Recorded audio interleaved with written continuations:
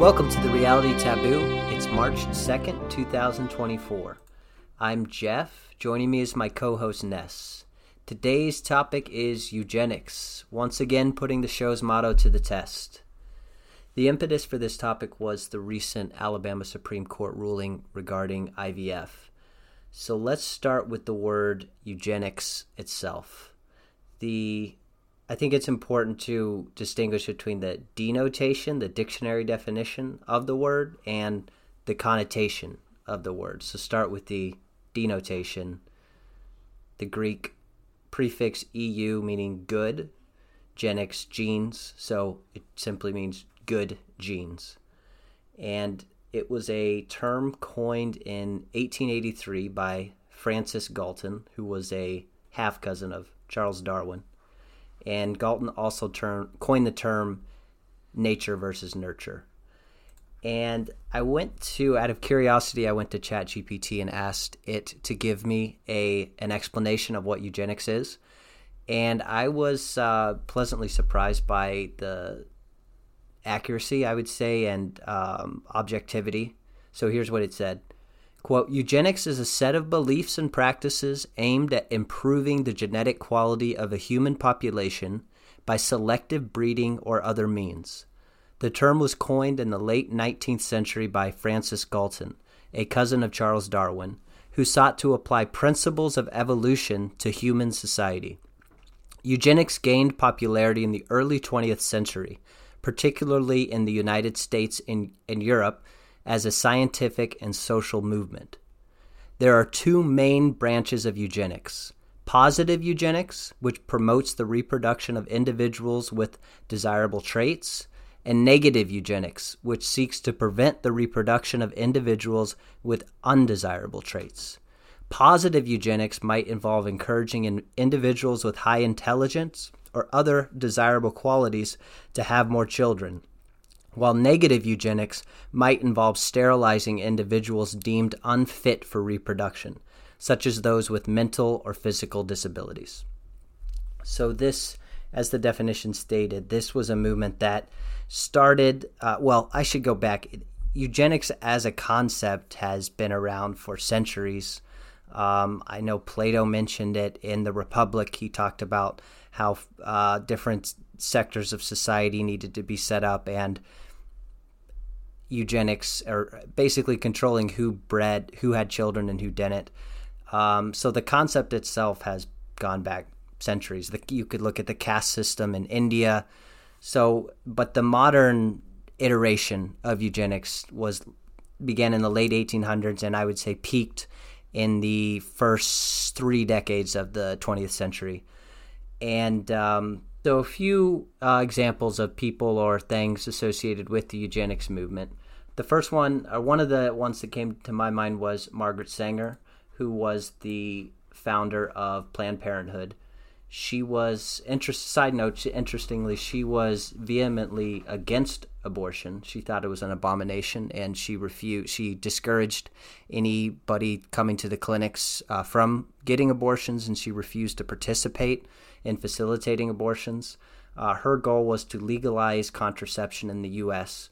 She popularized the term birth control, and I don't know if it's fair to call her a eugenicist. I think certain of her goals had eugenic qualities at the very least. She wanted poor people who were perhaps having a lot of children to be at least able to have the choice not to have as many children. So I think the necessary result of some of her activities were eugenic in effect.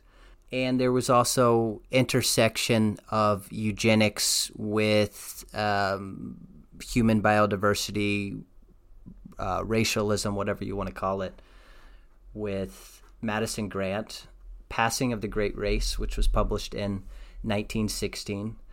In the book, Grant advocated the sterilization of, quote, undesirables, a treatment possibly to be extended to, quote, types which may be called weaklings, and, quote, perhaps ultimately to worthless race types. He said, quote, a rigid system of selection through the elimination of those who are weak or unfit, in other words, social failures, would solve the whole question in 100 years, as well as enable us to get rid of the undesirables who crowd our jails, hospitals, and insane asylums.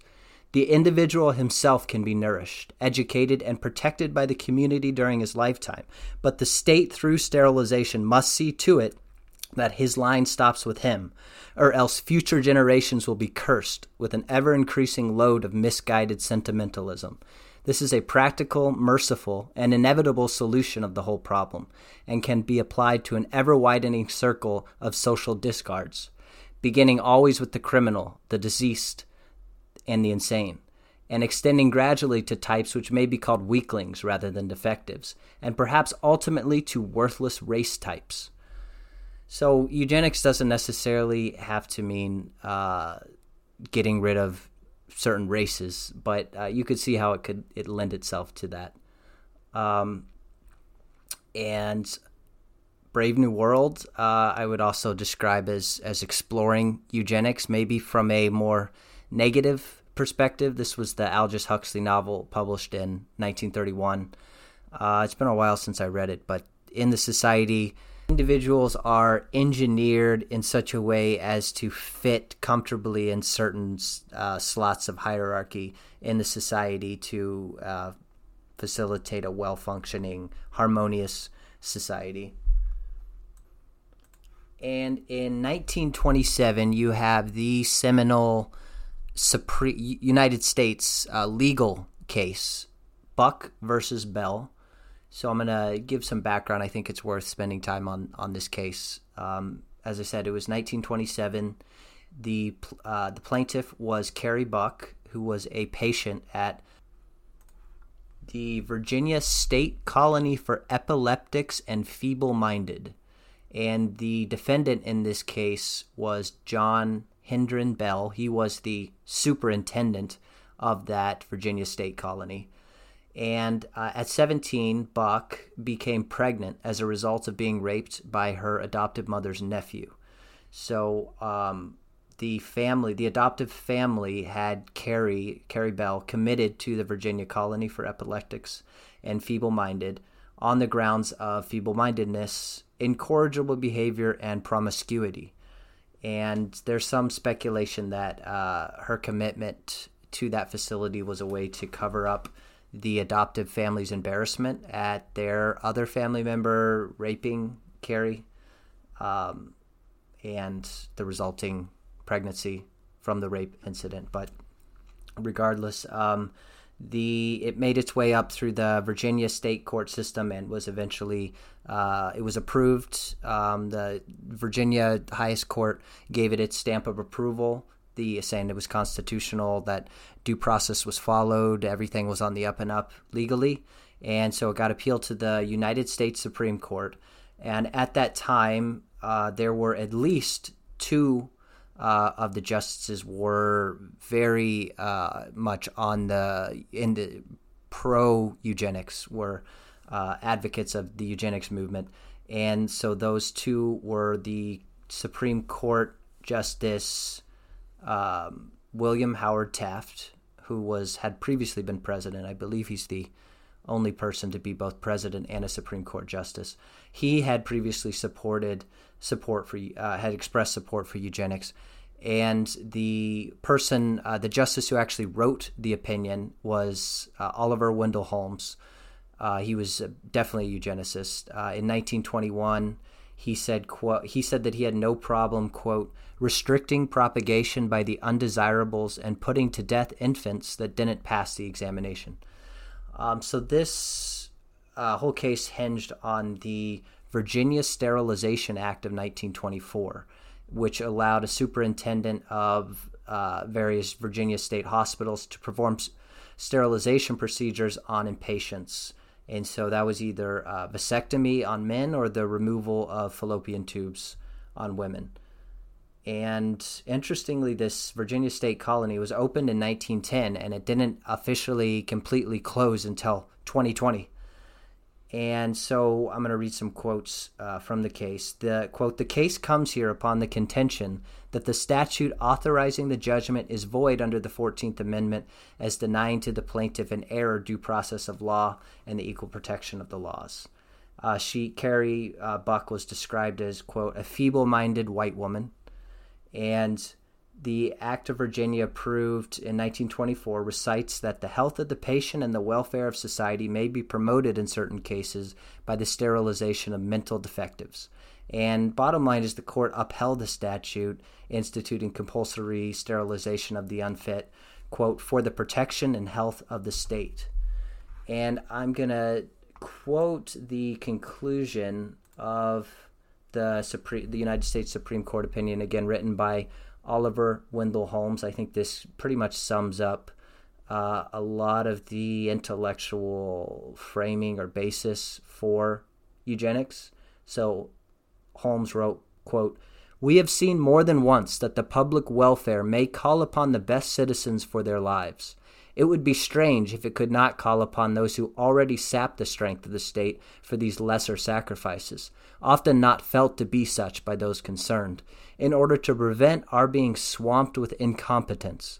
It is better for all the world if instead of waiting to execute degenerate offspring for crime, or to let them starve for their imbecility, society can prevent those who are manifestly unfit from continuing their kind. The principle that sustains compulsory vaccination is broad enough to cover cutting the fallopian tubes. 3 generations of imbeciles are enough. Before we leave this court case, a couple other interesting tidbits. Number one, I know of at least one public middle school in Colorado Springs that's named after Oliver Wendell Holmes, which is kind of surprising that I can't imagine that name will be there much longer. And then number two, during the Nuremberg trials, Otto Hoffmann, who was a Nazi functionary, he cited Holmes's opinion in Buck v. Bell in his defense during the Nuremberg trials. The other legal case I wanted to discuss is the 1925 Scopes monkey trial. That's as it's popularly known. It was officially called the State of Tennessee versus John Thomas Scopes. So a little background on this case. In 1925, the Tennessee legislature passed the Butler Act, which prohibited public school teachers from denying the Book of Genesis account of mankind's origin. The law also prevented the teaching of the evolution of man from what it referred to as lower orders of animals in place of the biblical account. And there were some celebrities involved in this case. There was William Jennings Bryan, who was a famous politician from Nebraska, ran for president several times. He was the special prosecutor in the case. And then Clarence Darrow, arguably the most famous defense attorney of the early 20th century. He defended John Scopes, and the ACLU also participated in the defense. And then H.L. Mencken covered the case for the Baltimore Sun, and this was the first U.S. trial to be broadcast via radio. And later, there was a play and a movie based on the events called Inherit the Wind, definitely worth watching. And the primary, originally the first defense, I should say a lot of this court case was staged in a way. The ACLU and other groups encouraged someone to intentionally violate this Tennessee law. And so that's what this Scopes, the high school teacher, did. He knew what he was doing. He intentionally wanted to get a court case going. And so his original defense was academic freedom, and that this law violated academic freedom. But then as the case went on, they shifted their defense a little bit and started arguing that actually evolution itself was not incompatible with Christianity. William Jennings Bryan, who was the prosecution of the case, so was in support of this law, he said part of his closing argument was, quote, if civilization is to be saved from the wreckage threatened by intelligence not consecrated by love, it must be saved by the moral code of the meek and lowly Nazarene. His teachings, and his teachings alone, can solve the problems that vex the heart and perplex the world. And so all this background hopefully paints a picture that Eugenics was a very mainstream movement. You have states passing laws on sterilization. You have the Supreme Court of the United States giving its stamp of approval for sterilization. And it's hard to imagine this was, less than 100 years ago, how dramatically things have changed. I think the biggest reason World War II can account for, and the Nazis can account for the main reason why eugenics got completely, at least for most people, was discredited and is kind of a toxic term nowadays. And so what I hope to explore in the rest of this episode is how eugenics, it hasn't gone away, and I think it's changed. And we're going to talk about how modern forms of eugenics, as we mentioned at the beginning of the show, there is broadly two categories of eugenics. There's positive eugenics and negative eugenics. And I think the negative eugenics is the one that gets all the, for lack of a better word, negative attention. But I would argue all kinds of people practice eugenics every day. The abortion is a tool of eugenics. One of the biggest reasons people get abortions is because of genetic defects of the offspring, kids with Down syndrome or propensity for diseases, all kinds of mental defects, for lack of a better word. So that's certainly a tool of eugenics. People who use IVF, who have the means to use it, are usually very concerned as to who's donating the eggs, who's donating the sperms. The only reason they would be concerned about that is if they believe genetics are a huge thing to be concerned about. And to me, that's a form of eugenics. CRISPR has the potential to be the most powerful tool of eugenics ever created, where it can, I way past my knowledge on how it works, but the basic gist is that it allows the human genome, to be edited and changed, and so certain negative traits or propensities will be removed, and positive ones will be added in.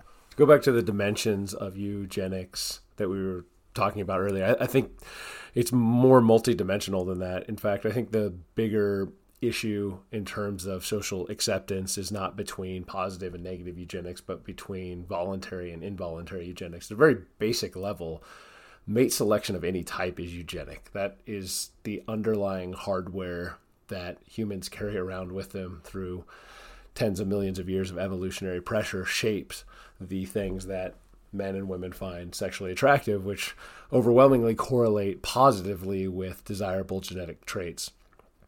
Things like hip ratio, intelligence, earning capability, personality traits, all of these different things have a eugenic element to them. So as we were saying, the eugenics movement, the modern eugenics movement, got started late 1800s, early 1900s, peaked in the 1920s.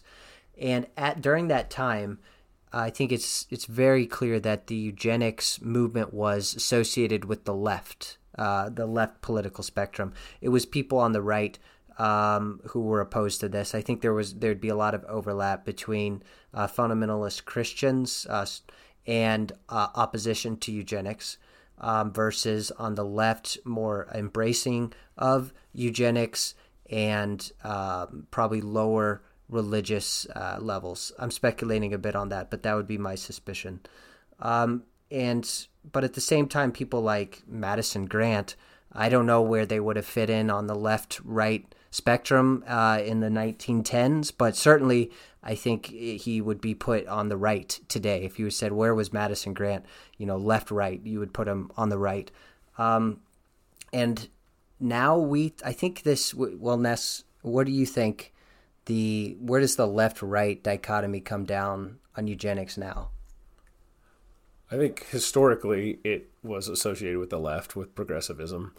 And then when it fell out of favor, like everything else that falls out of favor, it was then associated with the right, because that, especially post-Nuremberg regime, the status has been, if it's a leftist idea, it is good. If it's a rightist idea, then it's bad. And so we have a weird historical instance of eugenics being associated with Nazism, where, of course, the Nazis did employ eugenic practices and had a eugenic vision for the future, but it was probably less rigid, or at least no more aggressive or progressive, quote unquote, than eugenic programs in other Western nations, including the United States. I mean, the United States had mandatory sterilization laws in several states before Nazis even came to power in Germany.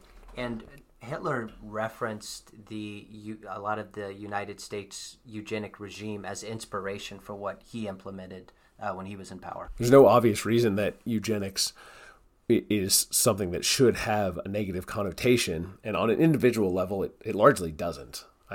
Almost anyone, even people who are professed leftists, are not going to deny that nature has a large role to play in the way that people manifest themselves. Their phenotype does not have some underlying genotypical basis. On an individual level, the place that it gets very contentious is when those individual tendencies are glommed on to racial groupings. And so it's not that people would say that, oh, this person is less intelligent than that person, but when it's this race on average is less or more intelligent than that race, that the issue politically starts to get really thorny.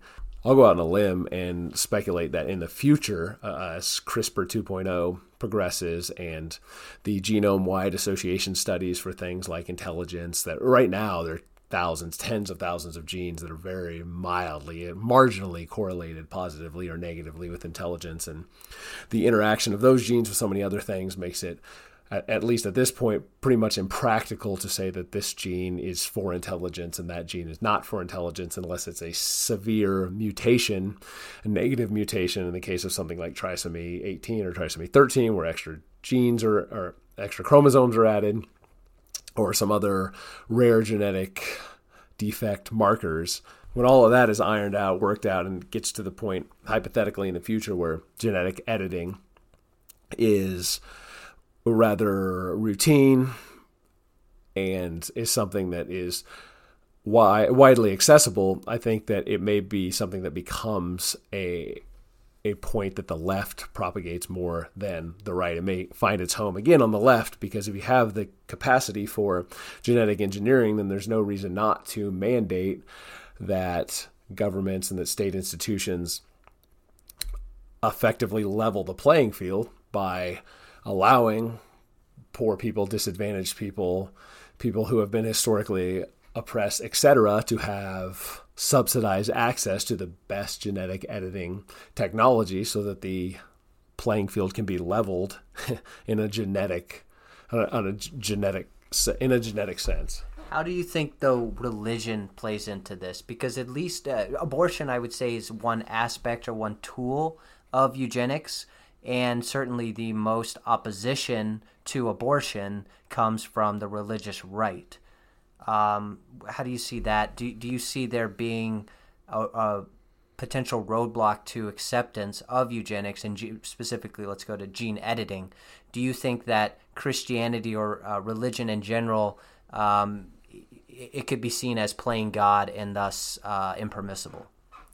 It could be seen playing as God, but that's not going to make it impermissible, because Christians and people of religious affiliation have no power to make laws, no institutional power at all, no status. So it doesn't matter if they accept it or not. I think it is also worth pointing out that the eugenics, like eugenics versus dysgenics, well, both of those from an evolutionary perspective are better than no genetics at all. And I think that is one of the big sea changes that have happened over the preceding century, since eugenics was something that was accepted and pushed, propagated at the higher levels of society, compared to now, is that in the past it 100 years ago, fertility rates in every modernized country at the time were well above replacement, and that's no longer the case. And so now the issue, especially with involuntary negative eugenics, sterilization in other words, is that nobody is having enough children to reproduce themselves. And so further restricting the ability for reproduction is only going to exacerbate the looming inverted demographic pyramid crisis that is manifesting across the Western, really across the entire world outside of sub-Saharan Africa. And oddly enough, the groups that tend to have the most support for eugenics in the way that it can be measured tend to have lower fertility, have the lowest fertility rates. From the General Social Survey, there is a question that very pointedly gets to the heart of what is meant by eugenics. It asks, would you have an abortion or have your partner have an abortion if a genetic test shows that the baby has a serious genetic defect? This question was asked 3 times, a couple times in the 90s. The last time was in 2004, so it is a little bit dated. My assumption is the general pattern holds, especially when broken down by political orientation. So to that question, 54.8% of self-described liberals responded that yes, they would. 44.4% of moderates did so, and 35.3% of conservatives did so. So by that rendering of eugenics, which is getting rid of genetic defects through abortion, the left, even today, is more supportive of eugenics than the right. If we break it down by religious affiliation, Protestants, 36.2% would do so. 34% of Catholics would do so.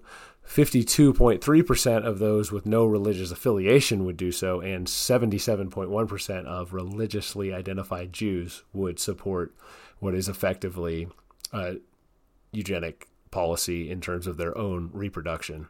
Now, again, as I alluded to earlier, I don't think that the problem with eugenics as a concept has to do nearly as much at the individual level as it does at the racial or broader demographic level. And I think it's more because that runs into so many other issues in the total zeitgeist in terms of status and the equalist ideal and all of these other thorny issues that it comes across that it runs into. But I think at the individual level, the association with eugenics, as long as it's not called eugenics, is not nearly as problematic as it is at the group level. And to anticipate the objection raised by Richard Lewontin, most famously known colloquially as Lewontin's fallacy, the idea that there is more genetic variation within races than there is between races. Well, that is technically true. It doesn't do the work that its proponents think it does.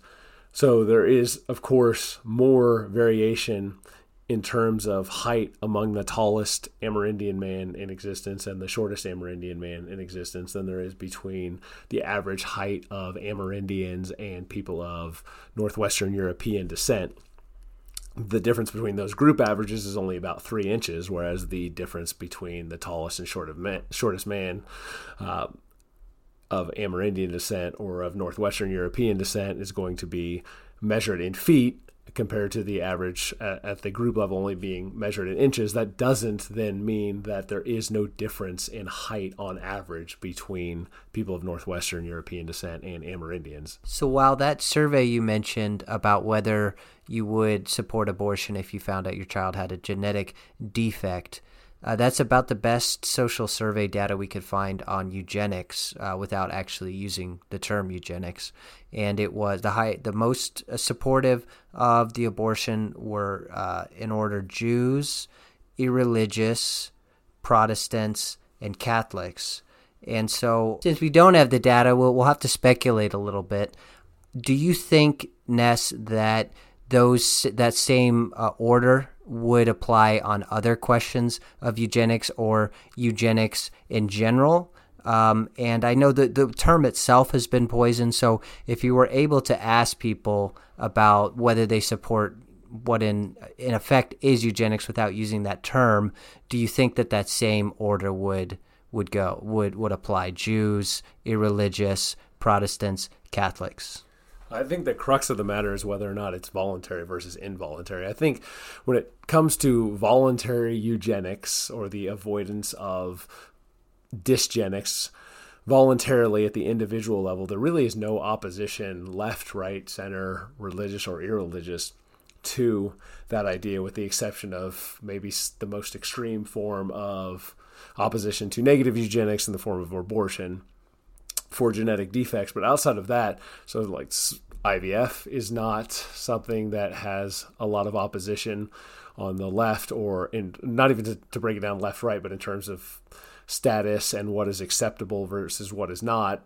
Eugenics, again, voluntarily at the individual level in the form of IVF or sperm donation or any of these other things, is totally acceptable in the modern Western world. And so I don't think there's any opposition to eugenics, or the idea of what eugenics is getting after in that case. Where the opposition comes in hot and heavy is in the case of involuntary eugenics. So that would be like forced sterilization on the negative side, and then I suppose like forced propagation on the positive side, maybe forced sperm donation for people who have high intelligence or have low impulsivity, high time preference, whatever the case might be. I think forcing people to give up sperm, or forcing people to donate eggs, or correspondingly precluding people who have negative traits from being able to reproduce. I think that's where the strong association, negative association with the idea of eugenics comes in.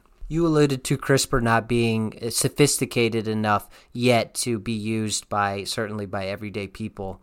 I think that is changing, though. In 2018, there was a Chinese scientist who used CRISPR, used gene editing to remove I'm way out of my depth as far as the technical aspects of it, but he essentially took HIV parents and used IVF and allowed them to have twin girls, and was able to remove that gene that put the girls at risk of having HIV. And so that these HIV positive parents were able to have twin girls that didn't have any HIV.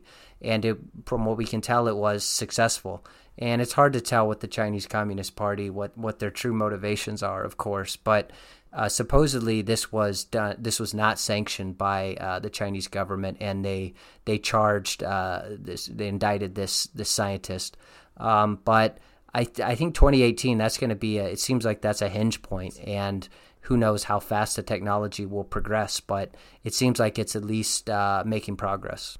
Yeah, I think that's a possibility, but I'm a little skeptical. I don't think in the case of something, an easily identifiable gene like that something could also be whittled away or avoided through current IVF procedures. And we don't even know if that's going to be successful or not. And again, the big change for gene editing, or the watershed moment for gene editing, will not come when the capacity to do it or not is there, which we're already there. We're to that point now where the genetic editing can occur. But as we mentioned earlier, that genetic editing, we really it's not so much that we lack the technology, it's that there is a lack of understanding in terms of what genes correlate to what desirable traits. Again, it's easy to identify specific genes that have huge negative mutational associations, like single genes that cause people to be missing limbs or have an extra chromosome that results in severe retardation and that sort of thing. But in terms of, does this A and this T, this G, this C, how do these correspond at various spots in terms of intelligence, that we're not even close, or at least publicly, the data that's publicly available, not even close to being able to do anything with the editing technology that we have, because the knowledge and the consequences of selecting various genes for a very, very marginal association with this or that positive trait are not understood well enough to negate the risk that they may be causing some other negative association that is not as well understood. If we think about it in terms of computer coding, for example, it is a lot easier to look at a line of code and remove some issue that is causing obvious problems than it is to go change some bit of existing code to putatively make some process better without disrupting a lot of the underlying code that it refers to if you don't understand the entire code base. And so it's a lot easier to remove specific bad pieces of coding, bad pieces of genetic material, than it is to build positive genetic material one base pair at a time. I think the case for voluntary eugenics is already there from an equalist perspective. So if you think, without even taking genetics into account, just existing socioeconomic status, if you take a couple that has a net worth of, say, $10 million, if that couple has a single child, Richie Rich, he inherits $10 million upon his parents' death. But if that couple has, say, 10 children, then each of those children only have a net worth of $1 million that rolls over to them. Correspondingly, you take a couple that has a very modest net savings, say $10,000, and if they have a single child, well, that single child gets that $10,000, but if they split that across 10 children, well, each of those children only have $1,000 to their name. So if we allow socioeconomic status to be a crude proxy stand-in for genetic desirability, well, in the low fertility case of that wealthy family only having one child, and in the extreme fecundity example of the poor family having 10 children, we have a difference of $1,000 in net worth versus $10 million in net worth between the 10 poor children and the one really wealthy child. That's a factor of 10,000. The difference there is 10,000 times more that the wealthy child has than the poor child has. If instead the wealthy couple has 10 children and each of those children inherit $1 million, and the poor couple has only a single child and that single child inherits $10,000, well, now the factor has been reduced down to just 100 times as much. So it's a 100x reduction in inequality from the get-go if the wealthy family breeds more and the poor family breeds less. So that is, in simple terms, to make the idea easy to understand, why eugenic policies, voluntary positive eugenic policies and voluntary negative eugenic policies could have a equalizing effect on society more generally. And that's why I think that impulse that underlies the reality of those two cases is why, if genetic engineering of CRISPR 2.0 becomes feasible and humans are effectively able to be programmed genetically prior to birth, that it's going to be the left that is going to jump on that and push for it more strongly than the right will.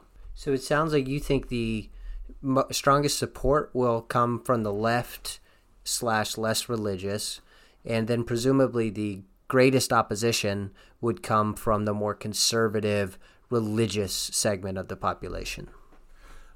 Well, yeah, I think, but the opposition, if it works, it will be wildly popular, and I think the opposition might be comparable to, say, the opposition to technology more generally among groups like the Amish. So you might have some hyper-religious types who don't use it, but I think the vast majority across most of the political and cultural spectrum will use it. However, I think that it's a bit of a red herring in that the issue facing much of the Western, really all of the developed world now, is not so much Mike Judge idiocracy in the future as much as it is just cratering fertility across the board. So I don't think that the reason that people who might otherwise have children are not having children now is because they think that their child won't be tall enough, or won't have the right eye color, or won't have high enough intelligence, or whatever the case might be. If you come up with a list of the top 100 reasons why young people today aren't having children in the West, I don't know that makes the top 100. So in terms of fixing the fertility problem, to the extent that it is recognized as a problem, and I think increasingly it is being recognized as a problem, I don't think genetic editing is going to make a dent in that one way or the other. But that said, I do think if it becomes possible, if it becomes a technology that is usable and the negative consequences don't come close to outweighing the positive benefits, that it will be utilized, but I think it will still be generally utilized in a population that is below replacement fertility. One technology that could make the difference between two people having kids and not having kids is IVF. And that brings us to the recent Alabama Supreme Court decision. So this was a ruling in February 2024. The case is LePage versus the Center for Reproductive Medicine. And the Alabama Supreme Court ruled that frozen embryos can be considered children under the state's Wrongful Death of a Minor Act, which allows parents to recover punitive damages for the death of a child. The case was brought by several couples whose embryos were destroyed when a patient wandered into a fertility clinic, removed stored embryos, and dropped them on the floor. And I found some data on IVF. A 2023 Pew Research Center survey said that 4 in 10 American adults said they have used fertility treatments or know someone who has. And that was up from 33% 5 years ago. And there's an article I found called Americans Are Ready to Test Embryos for Future College Chances, survey shows. And this is from the MIT Technology Review, February 9th, 2024. 38% of Americans say they would probably use genetic testing of IVF embryos if it increased the chance their child could attend a top 100 university.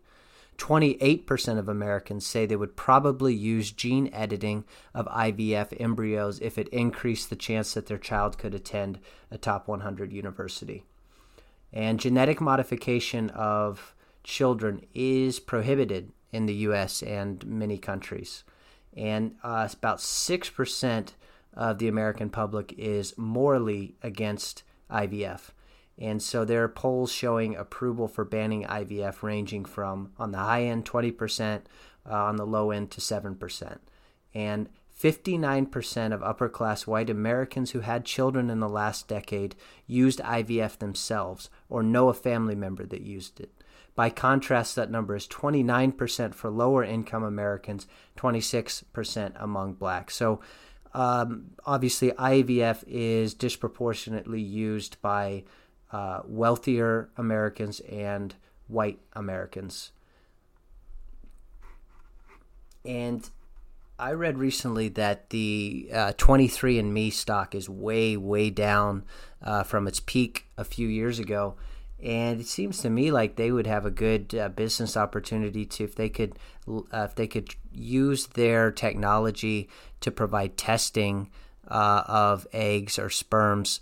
Yeah, I think they would do that if they could. But again, at the risk of hammering the point home too hard, the reason that isn't a viable business model at the time currently is because the technology doesn't allow that to be done now. The ability for IVF and for the quad marker genetic screening, for example, that you have, that's pretty common now for women who are pregnant to take, it will identify severe genetic abnormalities reliably. And so those fetuses, or in the case of IVF, those fertilized eggs, can be discarded or not implanted because the genetic marker is so clear for what the undesired outcome is. But in the case of college applicability or college acceptance, I mean, that's all hypothetical conjecture. It's fantasy now. There is no genetic test that can even come close to reliably telling aspiring parents whether or not their child that has not even been implanted yet in the uterus is going to be able to go to college or not, beyond, say, for example, if the child has Down syndrome, then he's not going to go to college. But beyond that, there's not any useful genetic information that's going to be able to tell that one way or the other. And so the idea of making that commercially available, I think if CRISPR-2 worked, and if the associations from the genome-wide association studies now, if they became much, much more refined, and all of the second and third order effects of changing certain genes were understood, then this would be something that would be widely adopted and fairly quickly. But the reality is we don't appear to be anywhere close to that at this point.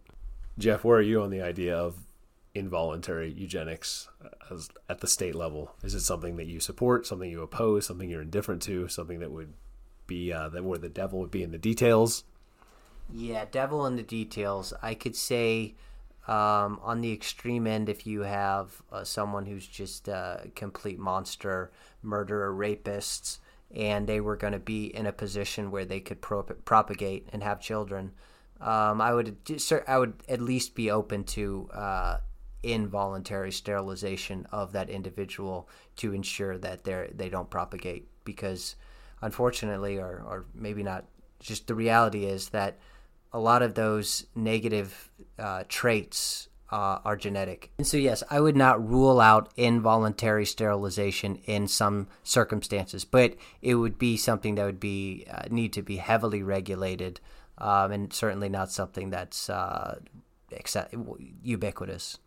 Well, the insinuation is that with Alabama's court ruling, that would potentially make IVF providers liable for destroyed embryos being oppositional to eugenics on the other end in Alabama's favor. Suppose that Alabama supports the death penalty, and the death penalty in the case of heinous crimes like murder is eugenic. I think that's the argument that you're making.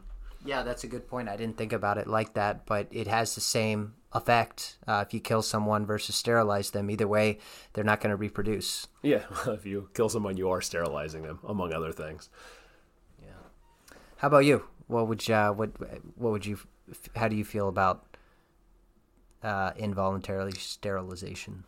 My sentiments are definitely libertarian at heart when it comes to these sorts of things. In the past, maybe I could have begrudgingly made an argument for giving the state the ability to try to nudge people in the direction through the use of incentives for more positive eugenics and more negative eugenics as well, say like child tax credits that are, instead of being progressive in nature like much of the rest of the tax code is, are in fact regressive in nature, where the more you make, the larger the tax credit you get for having a child is. But again, I think you can sell that on the rhetorical grounds that have nothing to do with biology that I mentioned earlier when we were talking about the example of the wealthy couple having a lot of children and the poor couple having fewer children, and how that reduces social inequality down the road. But now, after the whole COVIDian nightmare the last 3 or 4 years, I mean, now my opposition to the state at any level getting anywhere near any of this in terms of mandating either positive or negative eugenic, quote unquote, is something that I am definitely opposed to, because it's not hard anymore. Maybe in the past it would have seemed a little bit ridiculous, a little bit sensational to argue that, say, heterosexual men with conventional views on morality and the historic composition of the United States, the idea that they would be precluded, that they would be identified simply for, say, posts that they liked on social media as being violent extremists, and so therefore should not be allowed to have children. I think we're not that far from that being the case if the infrastructure for eugenics at the state level were put in place. Well, I agree that the people, let's put it this way, if the people who are in charge of COVID policy over the last few years, if those were the same people who were in charge of eugenics policy, I would be completely against it 100%, because those people would have have no business making decisions like that based on their terrible track record during COVID. Yeah, we don't want the WEF deciding who gets to have children and who doesn't. Or the CDC, or Anthony Fauci, or anybody like that. Or anybody in the broader public health policy arena. Really the expert class in general, the managerial class. I don't think that we want them telling anyone whether or not they can have children. Well, there's a lot more we could talk about on this topic. Fascinating, and we'll probably revisit it at some point. But I'm going to wrap it up there. This is the Reality Taboo, where no topic is off limits. I think we've lived up to that this week. And thanks for listening.